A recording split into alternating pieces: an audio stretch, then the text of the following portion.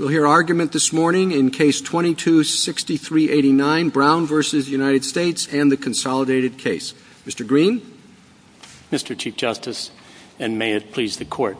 Once more, we confront the Armed Career Criminal Act, this time with regard to which drug schedules a sentencing court is to consult in order to determine whether a prior state drug crime is a match with those federal schedules and thus either is or is not a predicate under the ACCA. We submit that the sentencing court should use the schedules that are current at the time of sentencing. That is because at its core, the ACCA is a sentencing enhancement. It is not a crime unto itself. And this court has said that the ordinary practice is to apply current law, including at sentencing. There's no reason to deviate from that ordinary practice here. The statute is phrased in uniformly present terms. The goal of the ACCA is to incapacitate only the most serious offenders. And finally, to do otherwise, as the government suggests, would be to ignore entirely Congress's choice to change those drug schedules with the 2018 Farm Bill. With that, I invite the Court's questions. Mr. Green, didn't we say in McNeil that looking at the statute is a backward-looking exercise? You certainly did, Justice Thomas. And McNeil, however, is actually a complement in some sense for this case, not a barrier. And the reason why I say that is that McNeil looked at the historical facts of the state crime. We are now engaged in the present tense effort to figure out what the federal sentence should be, including a potential ACCA mandatory minimum enhancement. McNeil acknowledged, as I just said, that the statute is phrased in the present tense. But McNeil found a particular problem, and that was that if a state reformulates its criminal laws, and the Court pointed to a Sixth Circuit case about how to assess drug weight, different prior state crimes could disappear because a court couldn't figure out under the new formulations what the maximum sentence would be. So, let me ask you a question, and then I'll let you go. But what if using your logic and your approach, there was a crime, a state offense that was not unscheduled, it was not included on the controlled substance schedule, but then subsequently, after the commission of the state crime, but before sentencing, it's added. How would that work under your logic or your approach? Well, if the government tried to make that a match, I think the defendant might have the opportunity to claim that that was an ex post facto application of the law. In other words, it wasn't a match at the time of the offense, but it is now a match at sentencing. And we would say under our approach that, yes, it is a match, but the ex post facto clause would be a barrier to applying the newer drug schedules there. And there you would shift back to the drug schedules that apply at the time of the federal offense, the 922G offense. Isn't that an argument why your reading is strained? You're building in an ex post facto problem. Well, respectfully, Your Honor, we're not building in an ex post facto problem because there already is an ex post facto problem. In other words, we're not avoiding a constitutional question here. This Court decided in Pew that if after the commission of the federal crime, the sentencing range shifted upward, that would be an ex post facto problem. And that was because of the way that the guidelines anchor the sentence. Certainly here, where we have a statute and not any kind of discretionary exercise, there would be an ex post facto problem potentially with the application of the new drug schedules that added drugs. Can I ask you what purpose your rule has to putting a defendant on notice as to what his potential liability may be at the moment he commits the federal offense. At that point, he has no idea what an enhancement may or may not be based on what conduct he committed in the state offense or even in the federal offense. I'm not sure what rule of interpretation would counsel that approach. Respectfully, Justice Sotomayor, I think that's an odd conception of notice, to be honest with you. When due process notice problems arise when an offender can't tell where the law is and can't tell what the sentence is, that doesn't usually arise if the offender gets a break on the way to the sentencing forum. That's what happened in Dorsey. That's what happened in Pugh. That's what happened in Concepcion. So if an offender gets a break on the way, the defender gets the opportunity to take advantage of that break, to make the argument. We don't say that somebody who is on notice 10, 12, 15 years ago when they commit a state crime should have that crime. Except, counsel, that's the whole,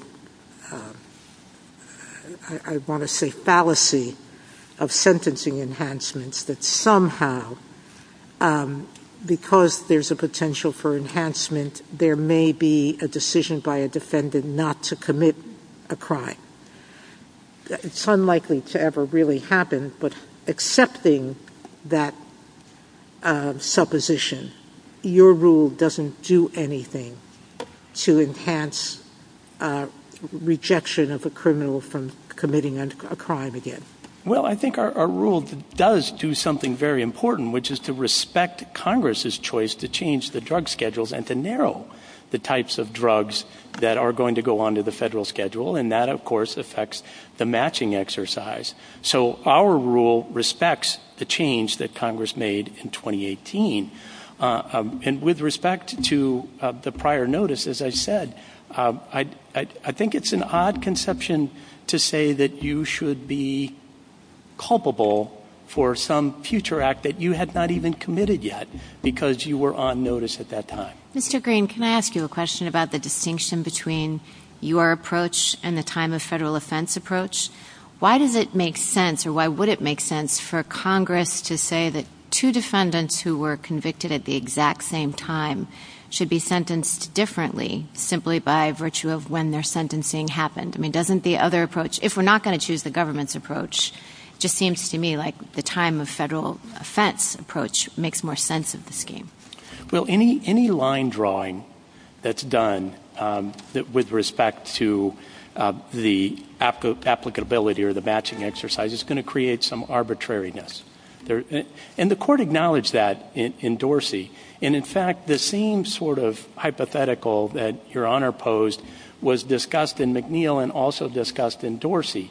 And the resolution there was that a time of sentencing approach uniformly, even though there's going to be, as I say, arbitrariness to any temporal line drawing exercise that the court does, the time of sentencing position at least anchors it in a way that's consistent throughout and according to the court in Dorsey, removes some of the arbitrariness. And isn't that the sort of way it's ordinarily done in the sentencing world? I mean, I understood that under the sort of normal federal sentencing process, a federal judge applies the sentencing law at the time of sentencing. That's correct, Your Honor. So that's the standard in sentencing. So to the extent that we accept that this ACCA is a sentencing statute, then the kind of normal, ordinary course would be to apply a time of sentencing rule. That's correct. And as I said in the outset, the court has repeatedly said that.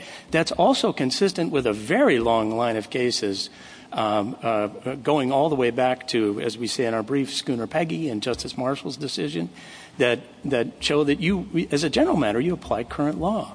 Counsel, let me ask you a question about that. Your focus on current law, I mean, you say that you always have to apply the current sentencing and, similarly, we always apply the statute that's current at the time, which I completely agree with.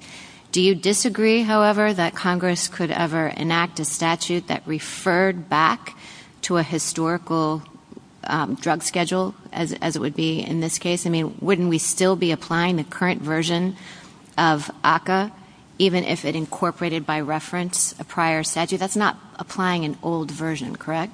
Right. Congress not only can do that, but Congress did that in Section 3559C, which is in essence a federal three strikes law.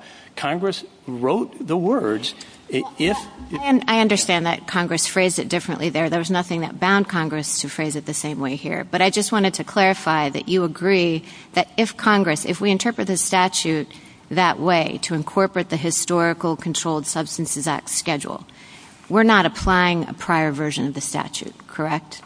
You're not applying a prior version of the statute. No. Well, We're still respecting the current statute. The defendant would still be sentenced under the current version on that interpretation of the statute. Well, no, because the ACCA incorporates the Dynamic Controlled Substances Act and the drug schedule. Well, you say that. I understand that that's, you think, the best interpretation. All I'm saying is that if we accept the government's interpretation, we're not saying that he's somehow convicted of a different offense under 922. We're just interpreting it differently to incorporate a prior drug schedule by reference in the statutory text itself. Justice Barrett, I would say that you're using a version of the ACCA in that instance that is old, right? And because the drug schedules have changed and the ACCA incorporates by reference the drug schedules, so you actually would be using an old version of the ACCA in that instance. Can I ask you about the federal prong of this? This case arises under the state prong.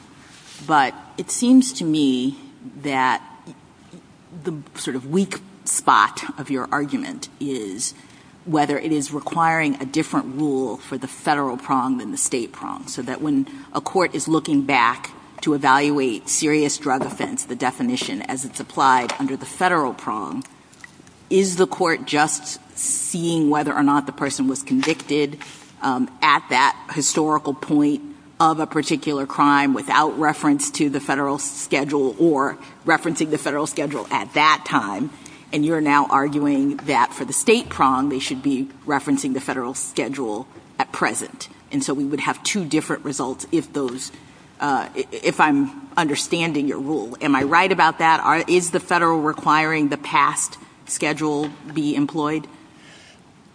Justice Jackson, with respect to A1, the federal, yes, the federal convictions, I do think some of the arguments that we make about using current law at sentencing and respecting Congress's choices might open up questions about exactly how to interpret A1 in that regard.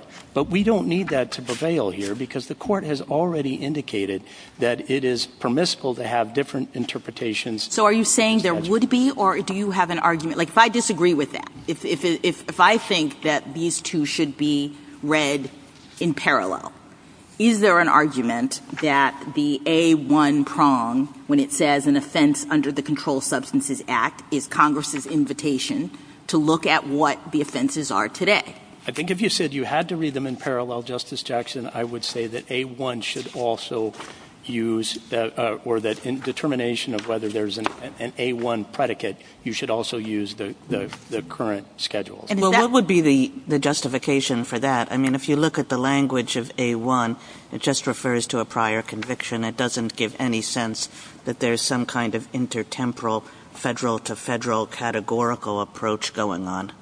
Well, that's right, and it is, and you know, in the event that the court views A1 to be interpreted that way, I mean, the A2 is really an accident of the fact that we have to do the matching exercise, right? And so there would be a sensible difference between A1 and A2, precisely. Right, but if you assume that A1 is not doing that, can you think of any reason why Congress would have wanted A1 and A2 to work differently? Because Congress, for two reasons. One is, as I said at the outset, Congress only wants to put away the most serious offenders.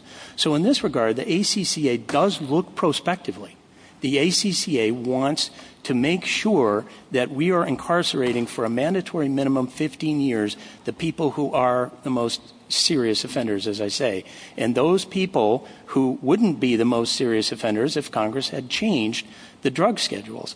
And there's the other point, right? I mean, Congress changed the drug schedules, and that should be respected. Thank you. Thank you, counsel. One of the things you raise in your brief is the complexity that would accompany the government's approach. As you said, the prosecutors, courts, probation officers, defense counsel would have to track down, cross-reference outdated federal. I don't think that's that hard at all, and not that I could do it, but people who are technologically sophisticated can do it. Apparently it's all online. Just check it that way.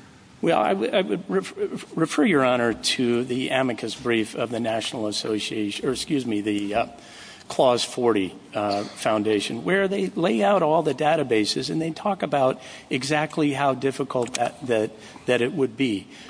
It is an exercise, and even if you are a technological savant, it's an exercise. But we're talking about, as the National Association of Federal Defenders briefs indicate, we're talking about defense attorneys that have to advise their clients of what the maximum penalty might be. Now that defense attorney has to go back and look at defunct, decades-old codes of federal regulations. Well, but I guess my point is they're defunct and they're decades old, and they're readily available on current databases, a couple of keystrokes. But respectfully, they're not, and that's what the amicus brief shows, working through all the databases. At some future point they might be, but the point of administrability is to demonstrate that there could be problems on the other side, just like McNeil was concerned about problems with changes in state reformulation. By the other side, I mean, there could be changes to the Code of Federal Regulations that actually get missed because people don't use the databases right. Thank you, counsel. Thank you. Justice Thomas? Justice Alito?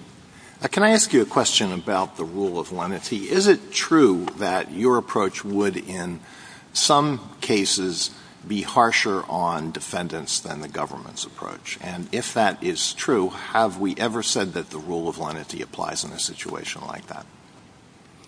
No, because the Court has said the ex post facto clause applies in a situation like that. I mean, I do think there's an argument for lenity here, but I really don't think we need it because the text is clear and the goals of the ACCA are clear, and the need to respect Congress's choice in changing the drug schedules is also clear. Is it true that acceptance of your argument would mean that no marijuana conviction prior to 2018 would count as an ACCA predicate? No, because there would have to be a match between the state and the federal. Now, if the federal were broader, if the state were broader and included hemp, then there would be no match. But I can assure Your Honor, because I've actually looked, that states are catching up rapidly. Justice Sotomayor? Justice Kagan? Justice Kavanaugh? We know that Congress thought about this because of 921A20, the expungement pardon provision. And so Congress specifically addressed the circumstances under which a prior conviction would no longer count, but it doesn't include this situation. So this is not a case where we're speculating about were they aware of this kind of issue arising? They were, and they limited it to those, and we relied on that, and McNeil as well. So how do you respond to that? Well, I would respond to that by saying that would simply wipe away all of the categorical approach and the work that the categorical approach does to see whether or not the state drug offense matches the federal drug offense. Expungement also, Your Honor, is not the only thing that can happen along the way to the forum, in addition to the categorical matching, that would cause the predicate to no longer be a predicate. A defendant, for example, can cooperate, and that would eliminate the possibility of a mandatory minimum, assuming the sentencing court accepted the 5K letter from the prosecutor. But thank you. Justice Barrett? Justice Jackson? Can I just ask about your sort of textual reading of the state law provision? So as I understand it, are you saying that when it says a controlled substance, open paren, as defined in Section 102, et cetera, you mean as currently defined? Is that yes. the way that you're reading it? Yes. And I guess the government's position is as previously defined. So can you just make the best argument for why currently defined is the right way to interpret this as defined? Well, as defined in, we would maintain that's present tense language. Is in the statute. That's also present tense language, even though McNeil found problems that were sufficient enough to ignore the fact that that particular present tense language. Involving is also present tense language. But what it essentially does, Justice Jackson, is incorporate, as I said earlier, the Controlled Substances Act and the drug schedules that are part of that Controlled Substances Act. And those are dynamic and changing. And when Congress enacted the Controlled Substances Act, Congress wanted it to change. Congress said, here's the list of drugs, but we're going to change those we want you to change those as they go along. And they change for important reasons. They change. So would you have expected Congress to have said something static if it didn't mean that? In other words, if it was talking about the historical definitions, it would have said a controlled substance, as defined in the Act at the time of the commission of the state offense or something like that. Yeah, or even as then defined. I mean, and as Justice Barrett and I discussed, the 3559C shows that Congress knows exactly how to do that. They used almost exactly that language. Thank you. Have been. Thank you, counsel. Mr. Adler? Mr. Chief Justice, and may it please the Court. The 922G offense is what triggers ACCA's penalties. The government therefore agrees that courts must apply ACCA's criteria in effect at the time of the 922G offense, not the prior conviction. For example, if Congress amended ACCA's criteria to delete burglary and someone then committed a 922G offense, all agree that a prior burglary conviction would not be an ACCA predicate, even if it was one at the time it occurred. The only question here, then, is whether ACCA's controlled substance criterion somehow warrants different treatment, and it does not. That criterion expressly incorporates the substances on the federal schedules. Under basic rules of statutory construction, that means the substances are effectively written into ACCA itself. So where a substance is removed from the schedules before the 922G offense, it is also removed from ACCA's coverage, no less than burglary, in the hypothetical. I welcome the Court's questions.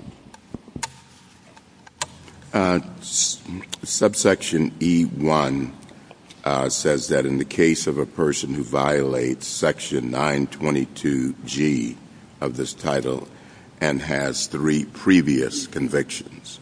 So we're talking about the previous convictions. Why would we look at a current interpretation or a current violation to determine whether or not the previous conviction was fit within the statute? So, Your Honor, that is the language that this Court interpreted in McNeil. And when it did so, it was referring to the historical attributes of the state law conviction. McNeil said nothing about the federal comparator against which we are comparing those attributes. And that question is governed by the default principle, the time of offense principle, with which the government and we agree on that. So it's an entirely different question here. Previous conviction, that's something that's already happened. So, of course, we're going to look at the law in effect at the time of the prior. The government is not arguing to you, as I understand it, that we should be looking at the federal criteria in effect at the time of the prior conviction. What I understand the government to be saying is that somehow this controlled substance criteria in ACCA is somehow different than every other criteria. That's why the burglary hypothetical is correct, because even though the burglary qualified under ACCA at the time it occurred, Congress is revising its judgment and saying we no longer think burglary should count. So if that happens by the time of the 922G offense, then everyone agrees, I believe the government agrees, that that burglary should not qualify. So it's important to recognize that McNeil was addressing a completely different question than is presented in this case. That's why it was such an easy case. So you don't think there's any difference between the reference to the schedule and actually amending the underlying statute? That is correct, Your Honor, and that is absolutely correct. And the government gives us a single sentence in its brief about why that would not be on page 41, and it's no supporting authority. And all the government says is, well, the schedules are not contained in ACCA, and so amending the schedules is not the equivalent of amending ACCA. But as we explain on pages 8 to 9 of our reply brief, that is simply not true. Under established canons of statutory construction, where one statute incorporates another or cross-references another, that latter statute is effectively contained and written into the former. That's how cross-references work. And if the government really means what it says here, that would have a profoundly destabilizing effect on legislation in this country. Congress would have to copy and paste every statute that it wants to reference, and if you think the U.S. Code is unwieldy already, it would explode if that's what Congress had to do. And so that cannot possibly be right. So then we are left asking, well, how are the schedules any different here than the burglary or anything like that? So that's why you see the government relying so much on McNeil, but I don't think the government believes that argument either, because if you really take the government's view of McNeil, then what you're really doing is looking at the federal criteria in ACCA at the time of the prior for all of the criteria. And that is not the government's submission in this case. That proves far too much. I thought the reason it mattered in McNeil, or the argument in McNeil, was that the prior state conviction no longer qualified as a serious drug offense because the change in the maximum sentence under state law. But the key was that no longer qualified as a serious drug offense as a matter of ACCA. The same argument here is that the change subsequent to the prior state offense means that it no longer qualifies as a serious drug offense under ACCA. Yet in McNeil, I mean, you're well aware the language in McNeil is not good for you, because it's confronted that and said you must consult the law that applied at the time of that conviction. So I guess I see a parallel with McNeil, but Your Honor, the sentence you just quoted has to be read in context. And the law in that sentence is referring to state law. Of course, subsequent changes in state law have no— Right. Sorry to interrupt, but the state law change mattered because it no longer qualified as a serious drug offense as a matter of federal law. Your Honor, I disagree with that reading of McNeil. Isn't that an accurate statement, though, about the facts? The change in the state law maximum sentence meant that as of the time of sentencing or later, it no longer was a serious drug offense for purposes of federal law, correct? Your Honor, I disagree with the characterization, because the state law has nothing to do with whether something is serious enough to be a drug offense. That's something for Congress. And if I could give you an example— Well, let me just pause you there. I thought that it had to be a 10-year sentence, right, to qualify?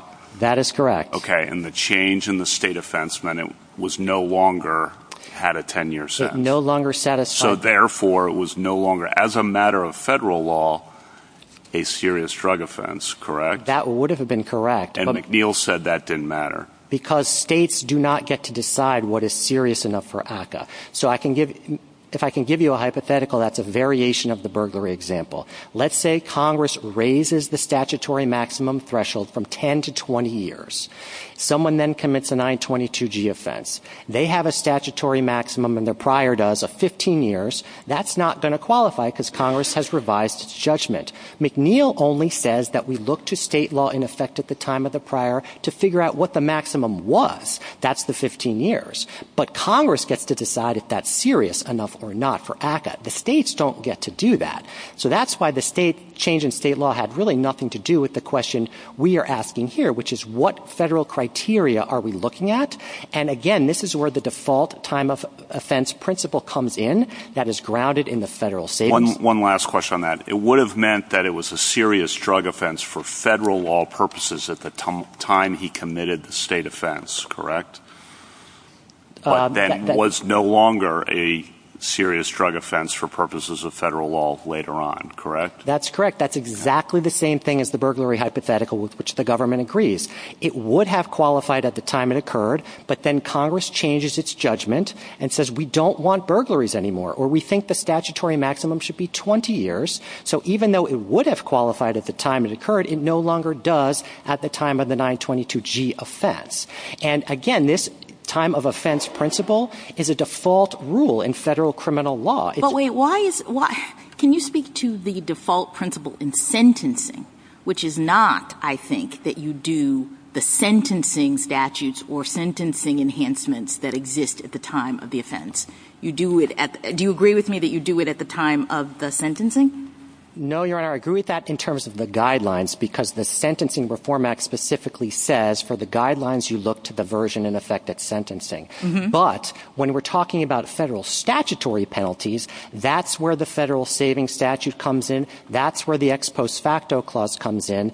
And under those doctrines, we are always looking at the federal statutory penalties in effect at the time of the crime. That is when we are looking at notice. Is someone on notice that their conduct is unlawful, and what are the potential consequences for violating the law? That happens at the time of the offense, right? So the government is trying to look at notice at the time of the prior conviction, which cannot possibly be right, because it would mean that ACCA could not apply to prior convictions that predated its enactment. That would violate the ex post facto clause. We know that it does not from this Court's decision in Greiger versus Burke. So that confirms that we're looking at notice at the time of the 922G offense. And then once we do that, the administrability problems with the government's rule come into sharp focus. And if I could turn to the Chief Justice's point earlier, what the government's rule would require people to do, ordinary people, not law librarians, is to dredge up decades-old drug schedules. They are not online. The closest database we have is the ECFR, which is published by the National Archives. It goes back only to January 2017. That's not going to do much good for anybody. Well, couldn't some of your amici, the National Association of Criminal Defense Lawyers or the Clause 40 Foundation put out a handy little handbook for defense attorneys, including all of these schedules? So that would solve that problem, wouldn't it? Your Honor, the key response to that is that is not what Congress would have intended in 1986, before there was such a thing as electronic databases, before there were online digital sources. That's just not something that a Congress would have thought to do. And if you're making this argument, am I right, not as a matter of due process? You're just saying it's a key to statutory interpretation? Correct. And it also goes to the administrability of the government's rule, because not only are ordinary people going to have to do this, but yes, judges, probation officers, lawyers are going to have to do this. It's extremely difficult to do. Well, what do you say to your friend's argument? I'm sure would say to you, well, even under your rule, you're going to have to go look at old sentencing guidelines, sentencing regimes. And some people are going to be denied the benefit of later enacted revisions to the schedule, or reducing penalties under the schedule between the time of federal conviction and federal sentencing. What do you say to those two complaints from your friend would otherwise agree, I'm sure, with almost everything you're saying? Well, we would have no problem, of course, with the time of sentencing. I know you wouldn't. I got that. That wasn't my question. Sure, Your Honor. So I just don't think that is consistent with notice principles that we typically use in criminal law. We're looking at notice when someone commits the crime. That's how it's always done. But there's still going to be the practical problem you just talked about so well of looking at old sentencing rules. No, Your Honor, because that's a key difference between our rule and the government's rule. I get it's better than the government's rule, but I'm sure Mr. Green would say it's still worse than his from that perspective. Your Honor, I actually don't think so, because for a time of sentencing rule, you're going to have to look at not just the federal schedules from the time of offense, but from the time of sentencing, but also from the time of offense to make sure there's no ex post facto problem if substances are added in the intervening period. So our rule, it's a single contemporaneous schedule. That's it. Okay. I appreciate that response. And your time's up. I got one more question for you later. Thank you. Thank you, counsel. Justice Thomas? Justice Alito? Would you say, no, I did have a question, Chief. Would you say that someone who's, I assume that in your district and the other districts of Florida, there have been lots of convictions for possession with intent to distribute huge quantities of cocaine. Would you say that's correct? Huge, large perhaps. quantities? Sure. 10 kilos, 20 kilos? Well, I don't want to agree to that, Your Honor. But large quantities, there sure. There haven't been cases in Florida involving that? I'm sure there have, Your Honor. All right. Would you say that somebody who was convicted of such an offense in 2012 committed a serious drug offense? A federal offense or a state offense? A state offense. A state offense in 2012 for possession with intent to distribute cocaine? Yes. Under our view, that would not, in Florida at least, that would not qualify. However, I want to emphasize. That would not qualify because the Florida schedule at that time included this drug, 123-ioflupane. That's why? That is correct. When these people were arrested for possession of 10 kilos, 10 kilos wasn't a lot in New Jersey when I was U.S. Attorney there. That was our minimum for prosecuting. I think you must have had bigger cases than that. But let's say 20 kilos. Somebody's arrested for 20 kilos of cocaine. Is there any realistic possibility that this is 20 kilos of ioflupane? Your Honor, the government has not made any sort of argument like that in this case. This is a function of the categorical approach. We're just asking the court to faithfully apply that approach in this case, as it always does in all of its cases. And if I can say one more thing about the Florida schedules, I want to be clear that in July 2017, Florida descheduled this substance. It followed the feds. And so this is a time-limited rule. Moving forward, Florida convictions for cocaine post-dating July 17 would not have the same overbreadth problem that we are identifying here, and states routinely follow the federal government when they deschedule substances. So it's a time-limited rule, and it's not going to knock out all Florida cocaine convictions or anything like that. Well, which ones will it not knock out? It would not knock out Florida cocaine convictions post-dating July 2017, because there would be no overbreadth that we are identifying. But all the ones before that are knocked out. Should we put the categorical approach out of our minds in considering what Congress intended? I'm not sure how the court can do that. I mean, the court has held that the categorical approach is a byproduct of Congress's intent in the statute. It's held that for over 30 years, so I'm not sure how the court could put it out of its mind. And, of course, the government is not asking you to do anything like that. There's been no dispute about how the categorical approach applies in this particular case at any stage of this litigation. So if we believe that Congress must have had the categorical approach in mind, because that's what we said in Taylor and subsequent cases, when it enacted the ACCA provision at issue here, what does that do to your argument? I think it means that we win, Your Honor, because we win under the categorical approach in this case, and that has been around, as you said, since Taylor, since 1990. So there's just no dispute about how it applies in this particular case. Thank you. Justice Sotomayor? Justice Kagan? Mr. Edward, could you speak to the distinction between federal prior convictions and state prior convictions and why it would be that there would be two rules, that the federal predicates would operate with the old drug schedules and the state predicates would operate with the new drug schedules? Sure, of course. So we do not believe that is the correct interpretation of E2A1 for the reasons we explain in our brief. Okay, let's say that I don't accept that argument, and I think that the federal provision is pretty clear that there's no categorical approach going on and that it would be the old schedules. Sure. So 2 points on that. The reason, as we explain on page 17 of our reply brief, one possible reason at least, is that when you are doing the federal analysis, it's easy to just look at the statute of conviction. There's no notice problem. There's no administrability problem. You look at the judgment and say, was this person convicted under the CSA? Easy. You can't do that for state priors because you can't enumerate all the state statutes. So what Congress has done, it has looked to evolving federal drug schedules. That was the only criteria. That was the federal criteria they chose. And as I was explaining before, it is incredibly difficult and problematic for notice purposes for people to have to go all the way back decades earlier to the time of their state offenses to identify the federal drug schedule. So that's one. So this is why I asked whether you were making the notice argument as a constitutional argument or instead just as a key to statutory intent, because it's not clear, right, that Congress in enacting statutes always wants to give the best notice possible to criminal defendants. That may be right, Your Honor. We're not making a full-throated due process violation argument. I think the canon of constitutional avoidance, though, may well come into this at some point if we're requiring ordinary people to go back decades and decades. And the second point I wanted to make on the E2A1 point is the Court absolutely does not have to interpret that provision to resolve this case in our favor, because the Court should simply say the exact same thing it said in Shular on page 786. The Court unanimously said that the divergent text of the two definitions renders any divergence unremarkable, and that was quoting the government's own brief in that case.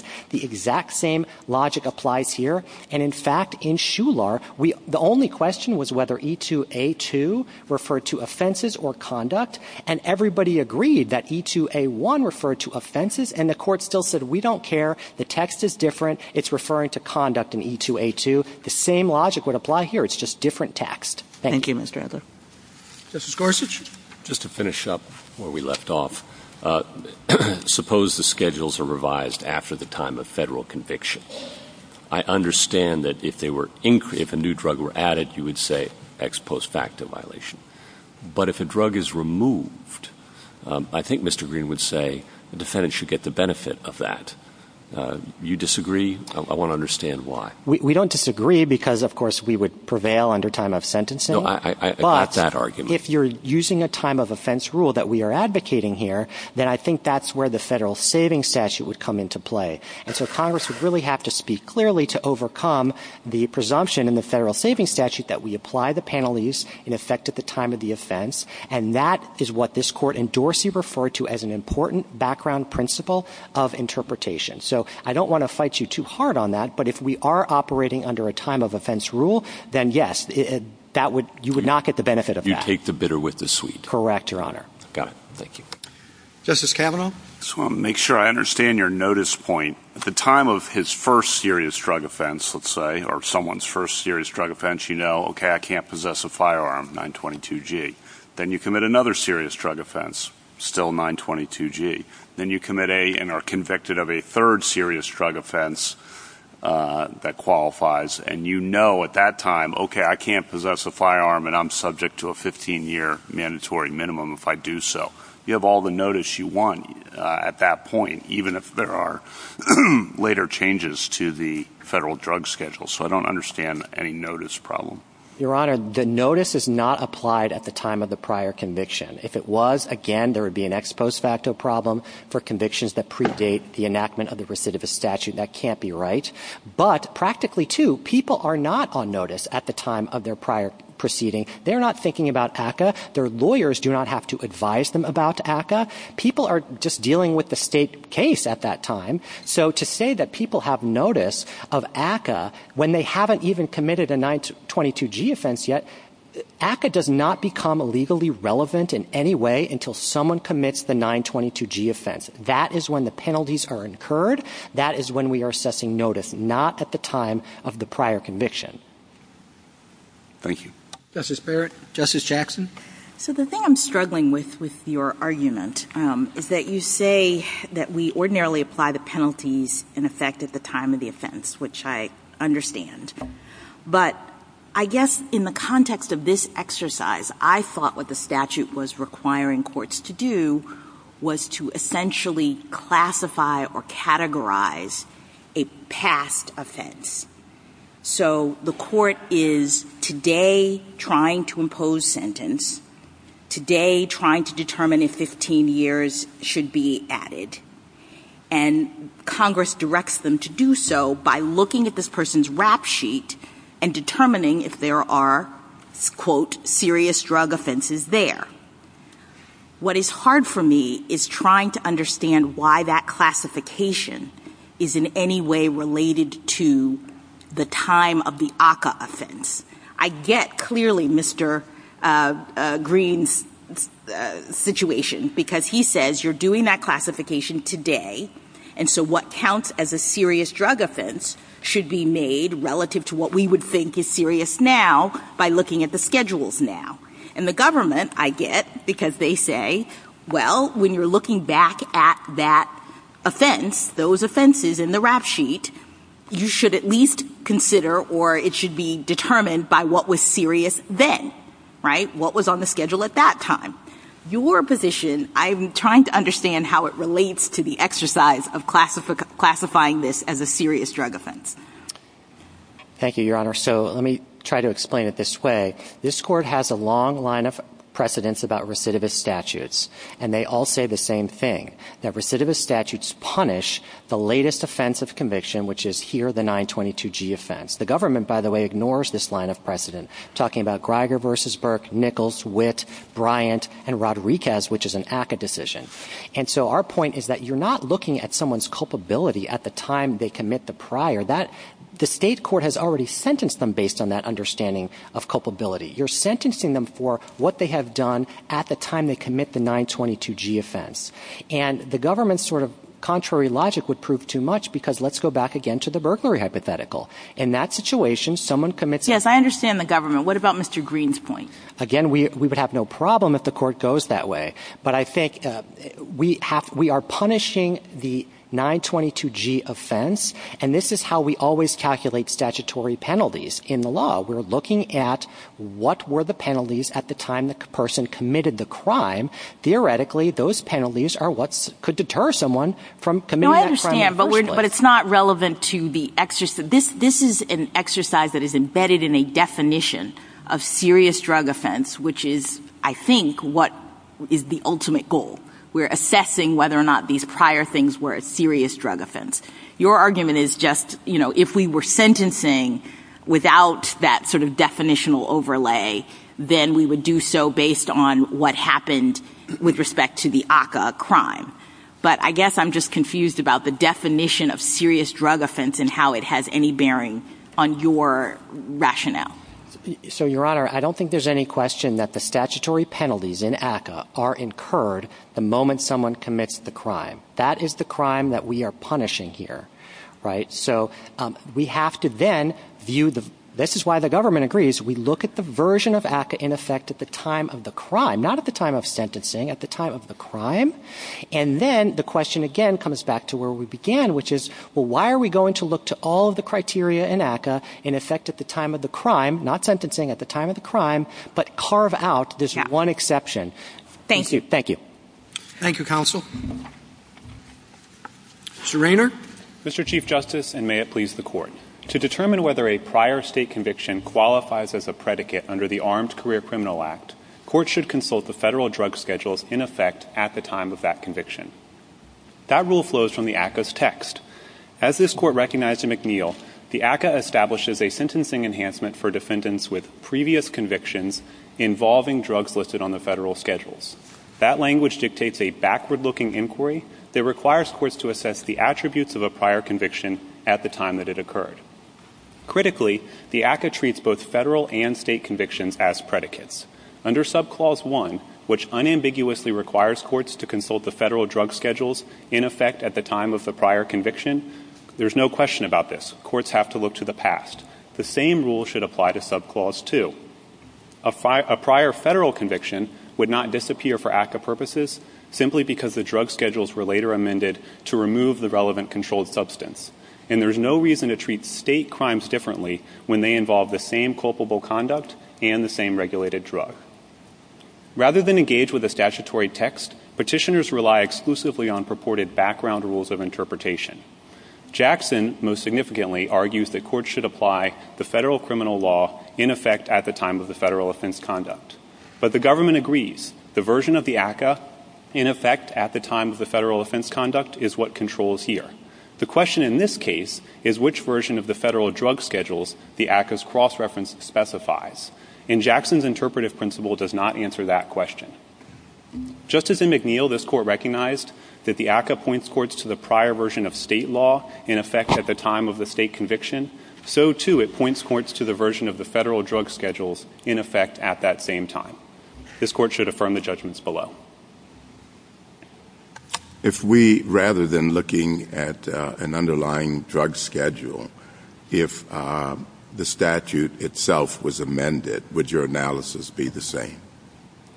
No, Justice Thomas. We acknowledge that if the ACCA included a static list of substances, so if appended to this provision there was just a list of substances, cocaine, marijuana, and so forth, an amendment to that list would apply at the time of the federal offense conduct. We think the cross-reference to an external body of law that is dynamic is critical here. And in our view, the cross-reference raises a temporal question. When Congress chooses to reference an external body of law, that raises the question, which version of that body of law is Congress intending to reference? And we think the temporal question is particularly— I'm not sure why. I'd like you to concentrate on Justice Thomas's point. I think this is the most serious weakness in your argument because it doesn't make much sense to me. When you're cross-referencing something, you're taking everything with it. You're picking and choosing and now saying, I'm only going to take a piece of it, not all of it. To be clear, Justice Sotomayor, we agree you're looking at all the federal schedules. We're not only taking a piece of the schedules. The question is simply which version of the schedules. And as the Court discussed in JAM— I think the question, though, is normally when we have a cross-reference, we look at the contemporaneous version of the cross-reference. I think that's Mr. Jackson's primary argument. And the statutory text here says, as defined in, which suggests we look at the present law, just as we normally would, just as you concede a moment ago that we normally would. What in the text suggests this backward-looking approach that you want to put into it? Yes, Justice in the text. So in the text, we think the cross-reference raises the temporal question. In the context, answers the temporal question. As defined in. Those are the only terms that we have to work with. So as the Court explained to McNeil, I don't think the present tense does a lot of work here because this is a backward-looking statute. I disagree that the background rule is that we always look to the contemporaneous referenced law. As the Court discussed in JAM, the reference canon actually supplies the background rule here. And the reference canon has different temporal branches depending on context. The reason the reference canon is structured that way is because cross-references may refer to past law, they may refer to present law. And in fact, in H, we have such a thing.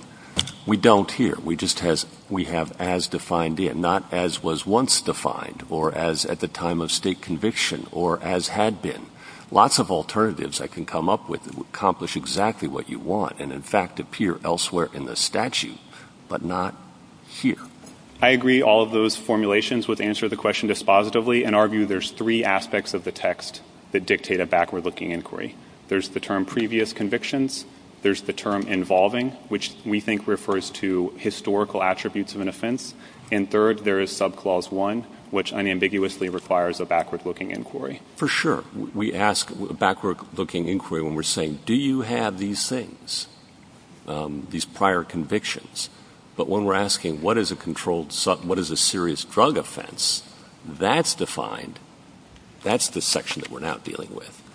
So what do we do with that? It's true that subclause 1 is separate from this, but previous convictions is an umbrella term that informs the meaning of everything that follows. Involving is actually in the clause that's at issue here. Involving is followed by a list of attributes of the prior state offense, and as defined in the federal schedules is part of that list. I think both of those textual pieces still apply in this case. And just shifting gears, your colleagues on the other side raised an ex post facto concern. What is the government's analysis of that? Is there an ex post facto concern? If not, why not?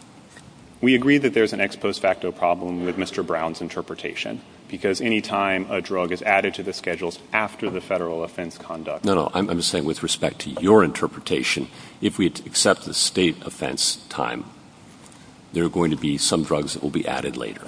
Correct. Inevitably. Yes. That's just the way the world works these days. And your colleagues on the other side say, well, that poses a serious ex post facto concern with your interpretation.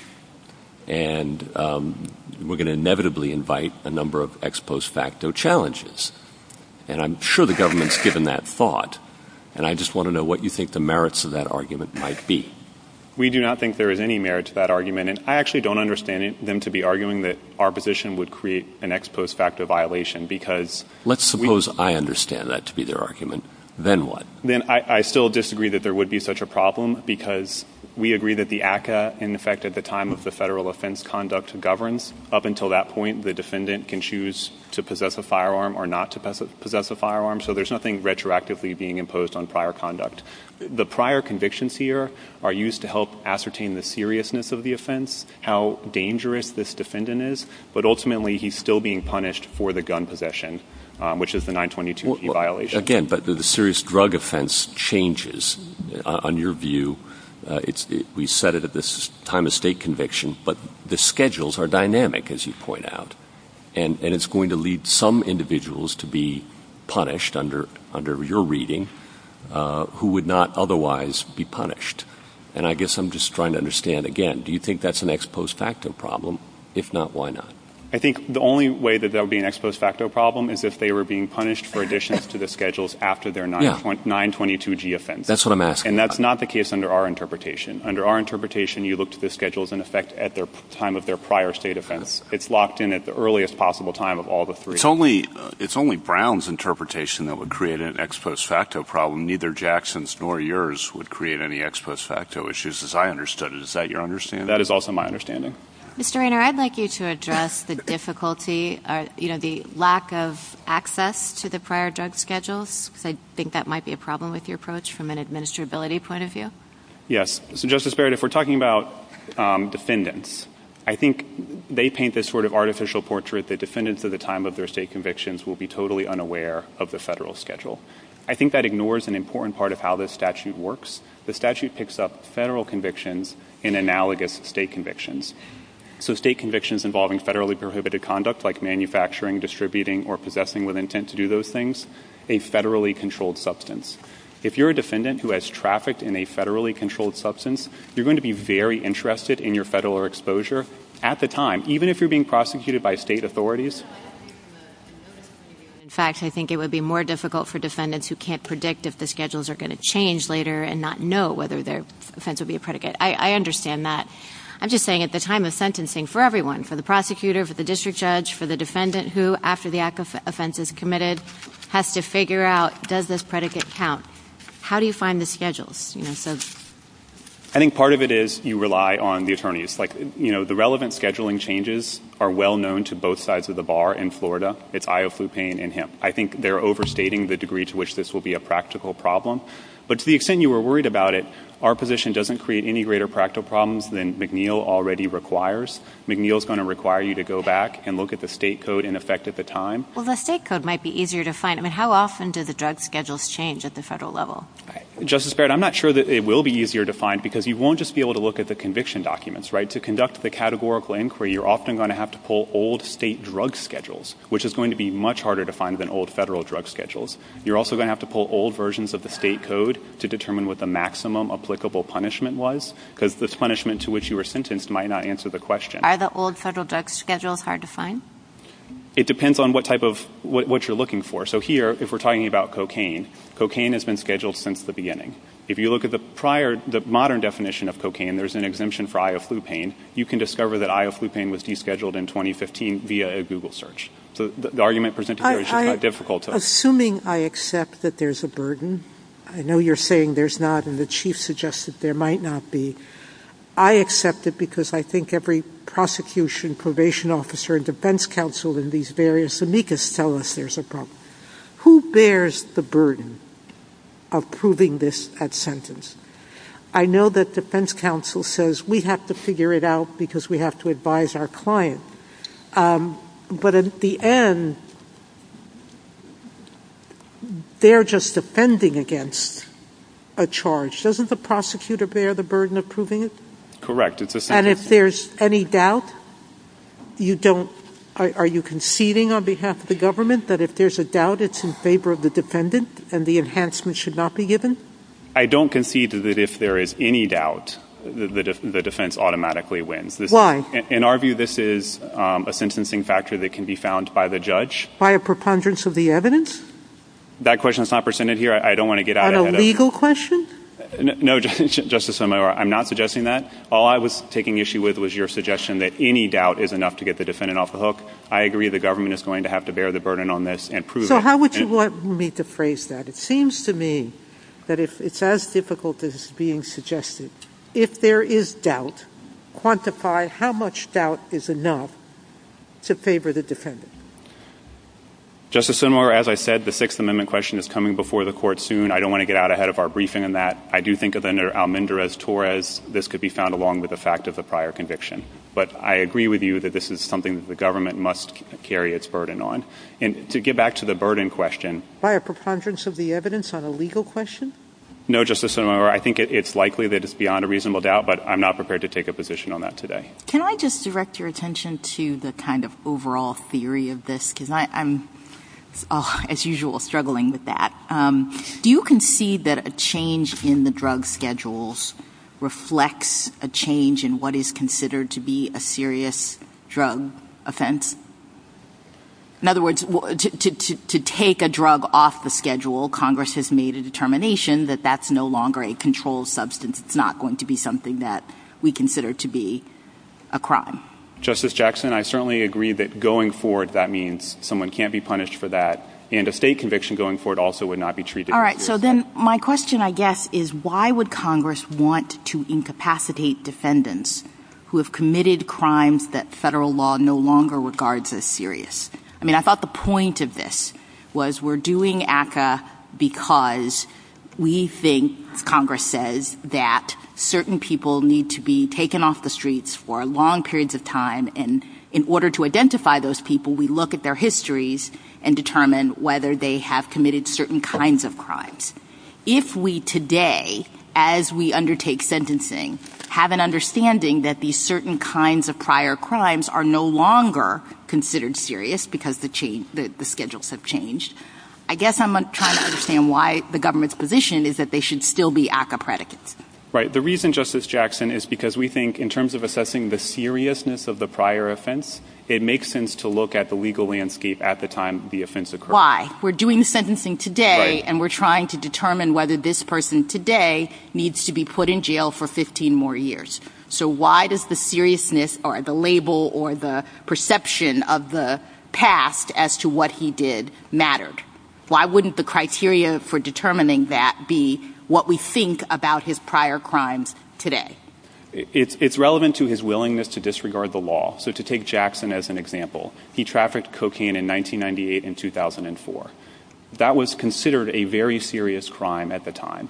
The fact that there was later a medical use discovered for a derivative of cocaine. Yes, no, I understand how it turns into a technicality and the particulars of this case, but what I'm saying is ACCA is not about punishing the person for the past offense. He's already, been held responsible, culpable, sentenced for the past offense. I thought it was about incapacitating people who we can identify as particularly dangerous based on the nature of their past offenses. So it's not really about his willingness to commit a crime. I mean, he has these criminal offenses. Congress would have just said, do you have an offense? Instead, they say, do you have a serious drug offense? And what I am struggling with and trying to get beyond is why we are evaluating the seriousness of that offense based on past standards as opposed to the standards that would apply today as we are making this 15-year determination. Justice Jackson, I think another way to come at this is unambiguously what Subclause 1 does. It cares about the seriousness of the offense at the time. It cares about whether you had a federal conviction. Well, I'm not so sure about that. I mean, it too doesn't necessarily, I'm trying to find the statute. It says an offense. It doesn't say a conviction under the Controlled Substances Act. And I appreciate that the previous thing says you have to have 3 previous convictions, right? But for a serious drug offense, and then it says an offense under the Controlled Substance Act. I mean, one could interpret that also with respect to modern standards because the exercise is trying to identify what is a serious drug offense. And if today we would say this is not an offense under the Controlled Substances Act, I suppose we could interpret the federal statute differently. than what you're articulating, right? I don't think so, Justice Jackson. I think the text says, do you have a previous conviction for an offense under the Controlled Substances Act? If you have a conviction for an offense under the Controlled Substances Act, that's just the end of the analysis. Why can it be today's controlled substance? That's what I'm asking you. It wouldn't be an offense for the Controlled Substances Act as it exists today. No, but it would be literally a conviction under the Controlled Substances Act. And to be clear, I am not aware of any court entertaining this argument before, much less adopting it. But it's also not an issue in this case, right? We're doing the other thing. Mr. Rayner, I'm sorry. Go ahead. Go ahead. No, you were first. Go ahead. Justice Kagan? Justice Kagan? Can I take you back to the conversation that you started having with Justice Thomas? If I understand your responses to those questions, you agree with Mr. Adler that if ACCA were amended so that burglary was not a predicate, you would go with the new version. Is that right? The version in effect at the time of the offense conduct. Correct. And same if instead of this language you had a list of 5 controlled substances and those 5 controlled substances were amended, again, the same result would follow, correct? Yes. So your whole argument rests on treating differently a list of 5 substances or any other attribute of ACCA, treating it differently from a controlled substance as defined in Section 102.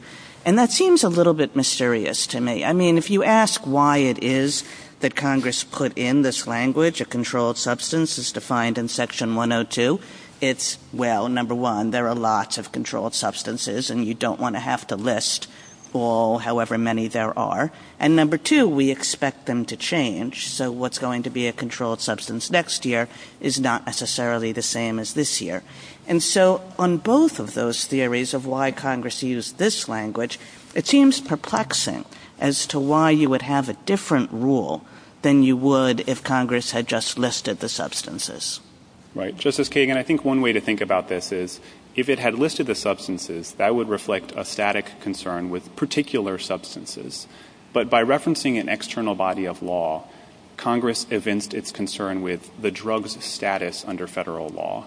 And for the reasons I was discussing with Justice Jackson, it makes a lot more sense to look at the drug's status under federal law at the time of the prior conviction. I mean, I would think quite the opposite, that what Congress is saying when it uses this kind of language is, we know this is going to be in flux, so keep on updating, you know?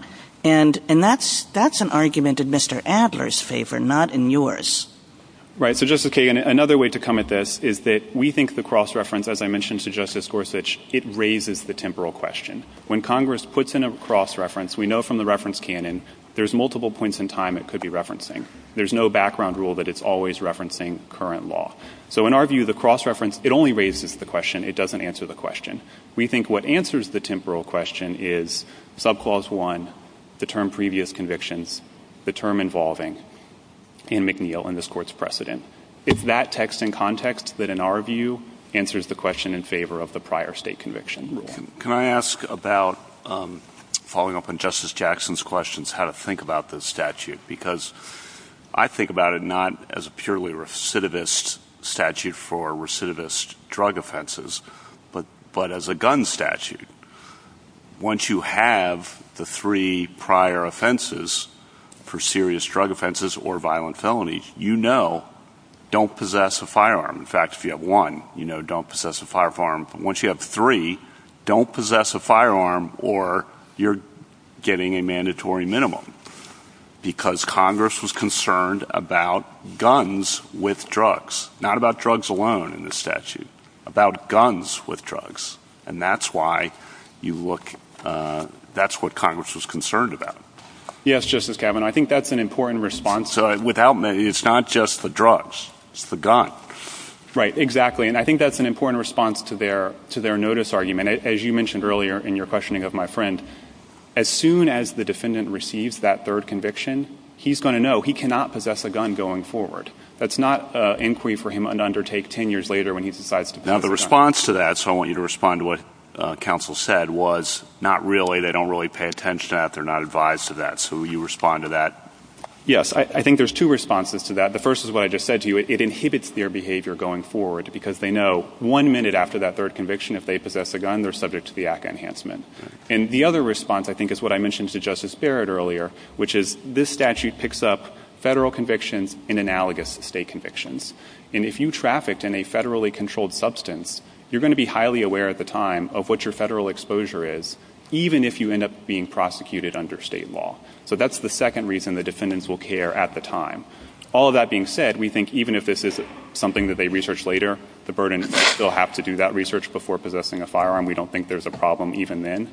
But we think the other side overstates the degree to which the defendant will be ignorant of federal schedules at the time of the state conviction. Counsel, you, in response to Justice Kagan, talking about the reference canon, noted that sometimes it can refer to a past law rather than present law. But do you agree with the court in Jam that a general reference to an external body of law takes that body of law as it evolves over time?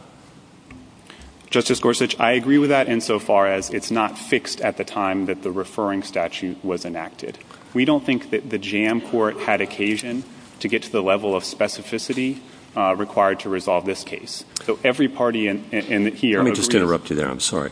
When a statute refers to a general subject, the statute adopts the law on that subject as it exists whenever a question under the statute arises. There's other language, too. The reference is to an external body of potentially evolving law. So that's the general rule this court has adopted. And it's for you to overcome that general presumption, isn't it? I don't think so, Justice Gorsuch. The court actually articulated two branches of the canon. It said if there's a reference to a general body of law, it evolves. If there's a reference to a specific provision, it can sometimes be fixed. Sometimes. But generally, if there's reference to a general body of law, the rule is always an exception, that it takes it as it finds it. Yes. I think on its face, the canon here would suggest it's fixed because this is a specific reference. All the parties agree that that is overcome here. I think once the implication of the canon is overcome, the court should just look to Congress's intent without further reference to the canon. It should just ask, what did Congress intend here? And for the textual reasons you and I discussed earlier. And I will say, even if you think that this falls within the dynamic prong of the reference canon, all of the parties agree that the schedules evolve and that this statute does not reference the schedules as they existed at the time of the ACCA's enactment. The question is, which of our dynamic reference points is correct? That's and I don't think you concede that it's dynamic too, but just it stops at a certain point. We concede it's not fixed at the time. Correct. I don't concede that branch of the canon necessarily applies. But if you thought that it did, I don't think it supplies the requisite granularity to figure out which of the dynamic points that we're arguing about is correct. And this is evidenced by the fact that both Mr. Jackson and Mr. Brown claim that the reference canon supports their position, even though they have different positions. Thank you. What do I do? I found it curious that the government argued for a time of federal offense approach in the Court of Appeals in Brown. It's now changed its position. It wasn't the Solicitor General making the argument down there. You're entitled to raise any argument you want. But it does suggest to me that there is a reading of this statute that comports with Mr. Jackson's approach. Justice Sotomayor, just to clarify, the Brown briefs were filed at a time when this issue was just arising. It was very much in flux. And the government offered the Third Circuit the saving statute approach as a narrow way to resolve the case because Mr. Brown would lose under either time of federal offense rule or time of state crime rule. He only wins under his current rule, And we included footnote 3 of our Court of Appeals brief reserves the time of state crime rule for cases where it might matter. Okay. Why is this issue only arising now? That's a good question, Justice Barrett. I'm not sure about the answer. It may be that we've had more major descheduling recently than we did in the first 20 or 30 years of the ACCA's existence. But to my knowledge, this has really only started to arisen in the past 2 or 3 years. If I may for a moment just talk about Mr. Jackson's background rule. He says courts always apply current federal criminal law at the time of the offense conduct. It's important to note that that rule doesn't exist in the abstract. He draws it from 3 separate bodies of law. He amalgamates it first from the ex post facto clause, which says that post-offense changes that make the offense more culpable don't apply retroactively. That rule obviously doesn't implicate our position here. Second, he draws it from the saving statute, which says that post-offense changes that make the conduct less culpable also don't apply retroactively. Again, that sheds no light on our position here. And third, he draws it from the logical point that if you commit an act that's not a crime at the time, you haven't committed a crime. So if Congress passes a law that says you shall not murder, they repeal that law, and 2 days later you commit a murder, you simply have not violated any law. Again, that doesn't shed any light on our position here, which depends on ascertaining the seriousness of a predicate conviction. So in that situation, Congress repeals a federal statute. Let's say we're looking at the federal prong, and you commit federal crimes under the Controlled Substances Act at the time, and then Congress repeals that portion of the Controlled Substances Act. Is the government's position that it would still be ACCA predicates? Justice Jackson, if I'm understanding you correctly, if you were convicted of a CSA offense, yes, Congress later repealed that aspect of the CSA, but it didn't make the change retroactive, so your conviction is still in the books. Yes. Yes, that would qualify as an ACCA predicate. And my point in discussing the sources of this background rule is to show that when you reduce it to these sources, none of them shed any light on the question in this case. To say that courts apply current federal law and therefore the cross-reference points to the current federal schedules is entirely question-begging. It assumes the conclusion. Thank you, counsel. Justice Thomas? Mr. Rayner, just so I'm clear, you do take the position that if the statute itself if ACCA had been amended to change this schedule, if it was more dynamic, that it would petitioners would win. Justice Thomas, we agree that if the drugs were listed in the text of ACCA and that drug list was modified, Mr. Jackson's rule would apply. Now, this seems to be, in effect, an amendment of ACCA. So if, in effect, it's an amendment of ACCA, why is it treated differently or less exactingly than an actual amendment of ACCA?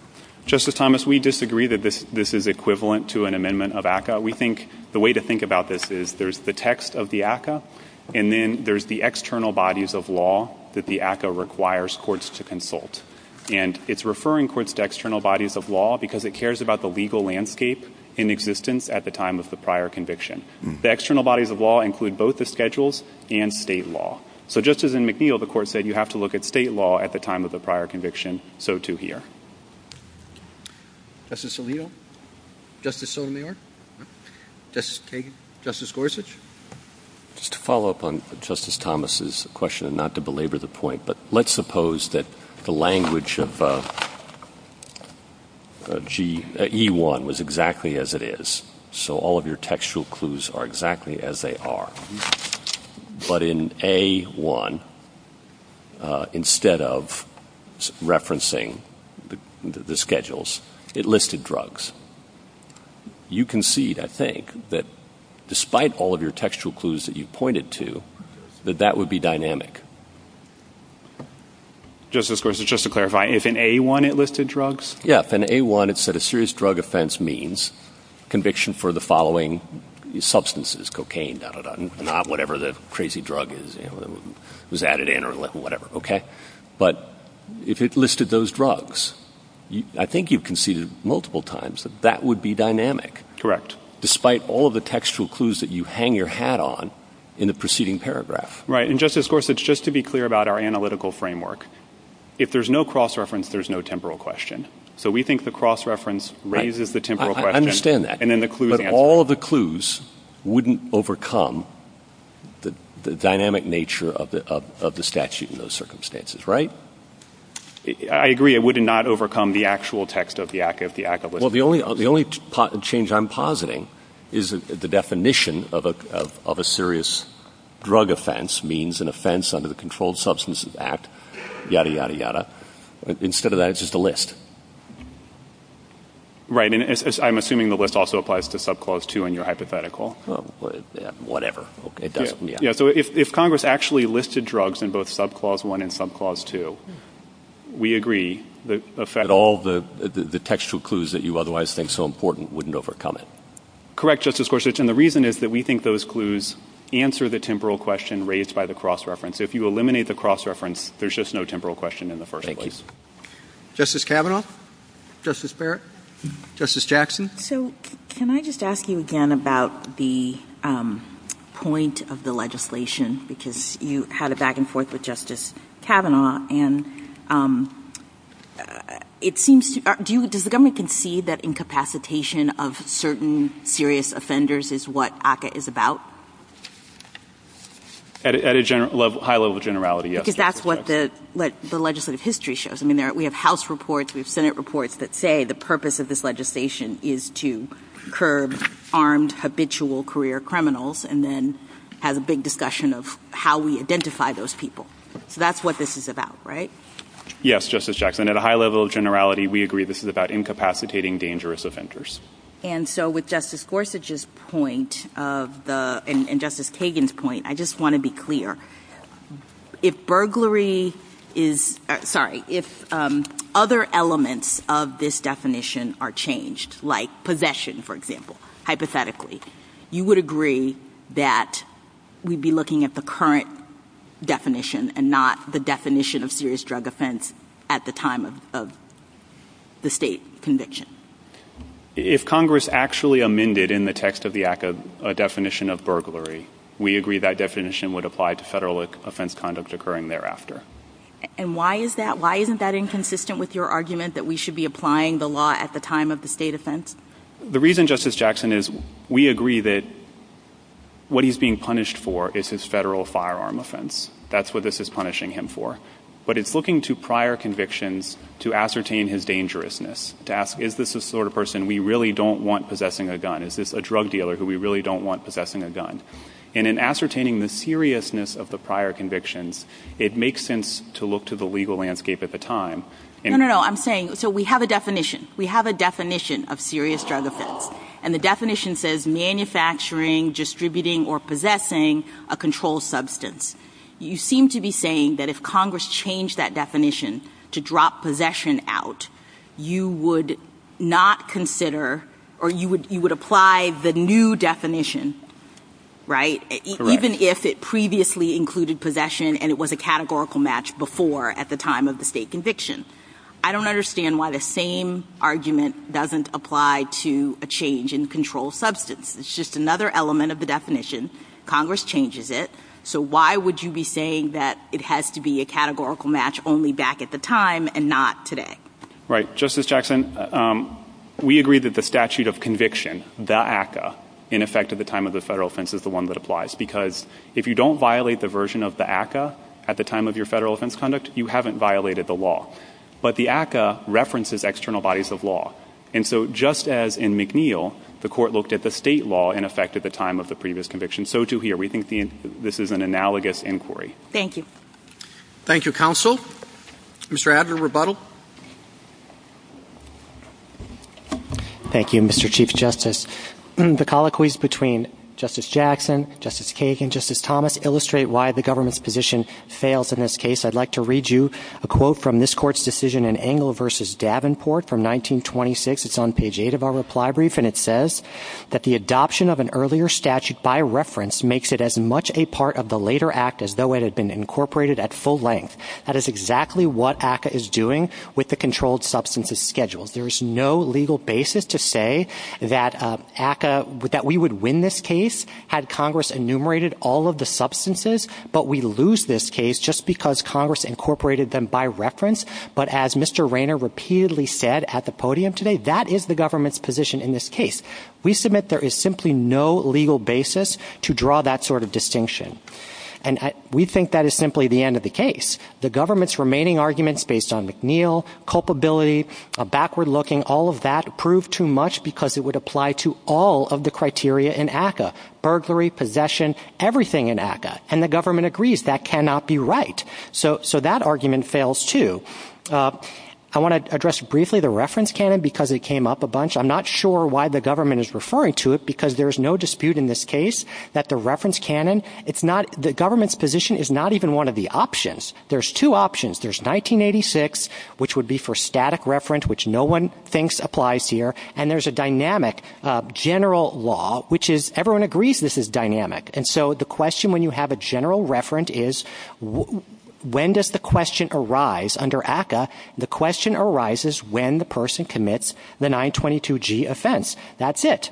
Finally, I want to address notice to address Justice Kavanaugh's earlier concerns and Justice Gorsuch's concerns about ex post facto. Our position on that is that if you think about a recidivist statute, a newly enacted one, let's say, it would have to apply to prior convictions that predated it. That's the whole point of the recidivist statute. But if you analyze notice at the time of the prior conviction, you couldn't do that. It would violate the ex post facto clause in that situation.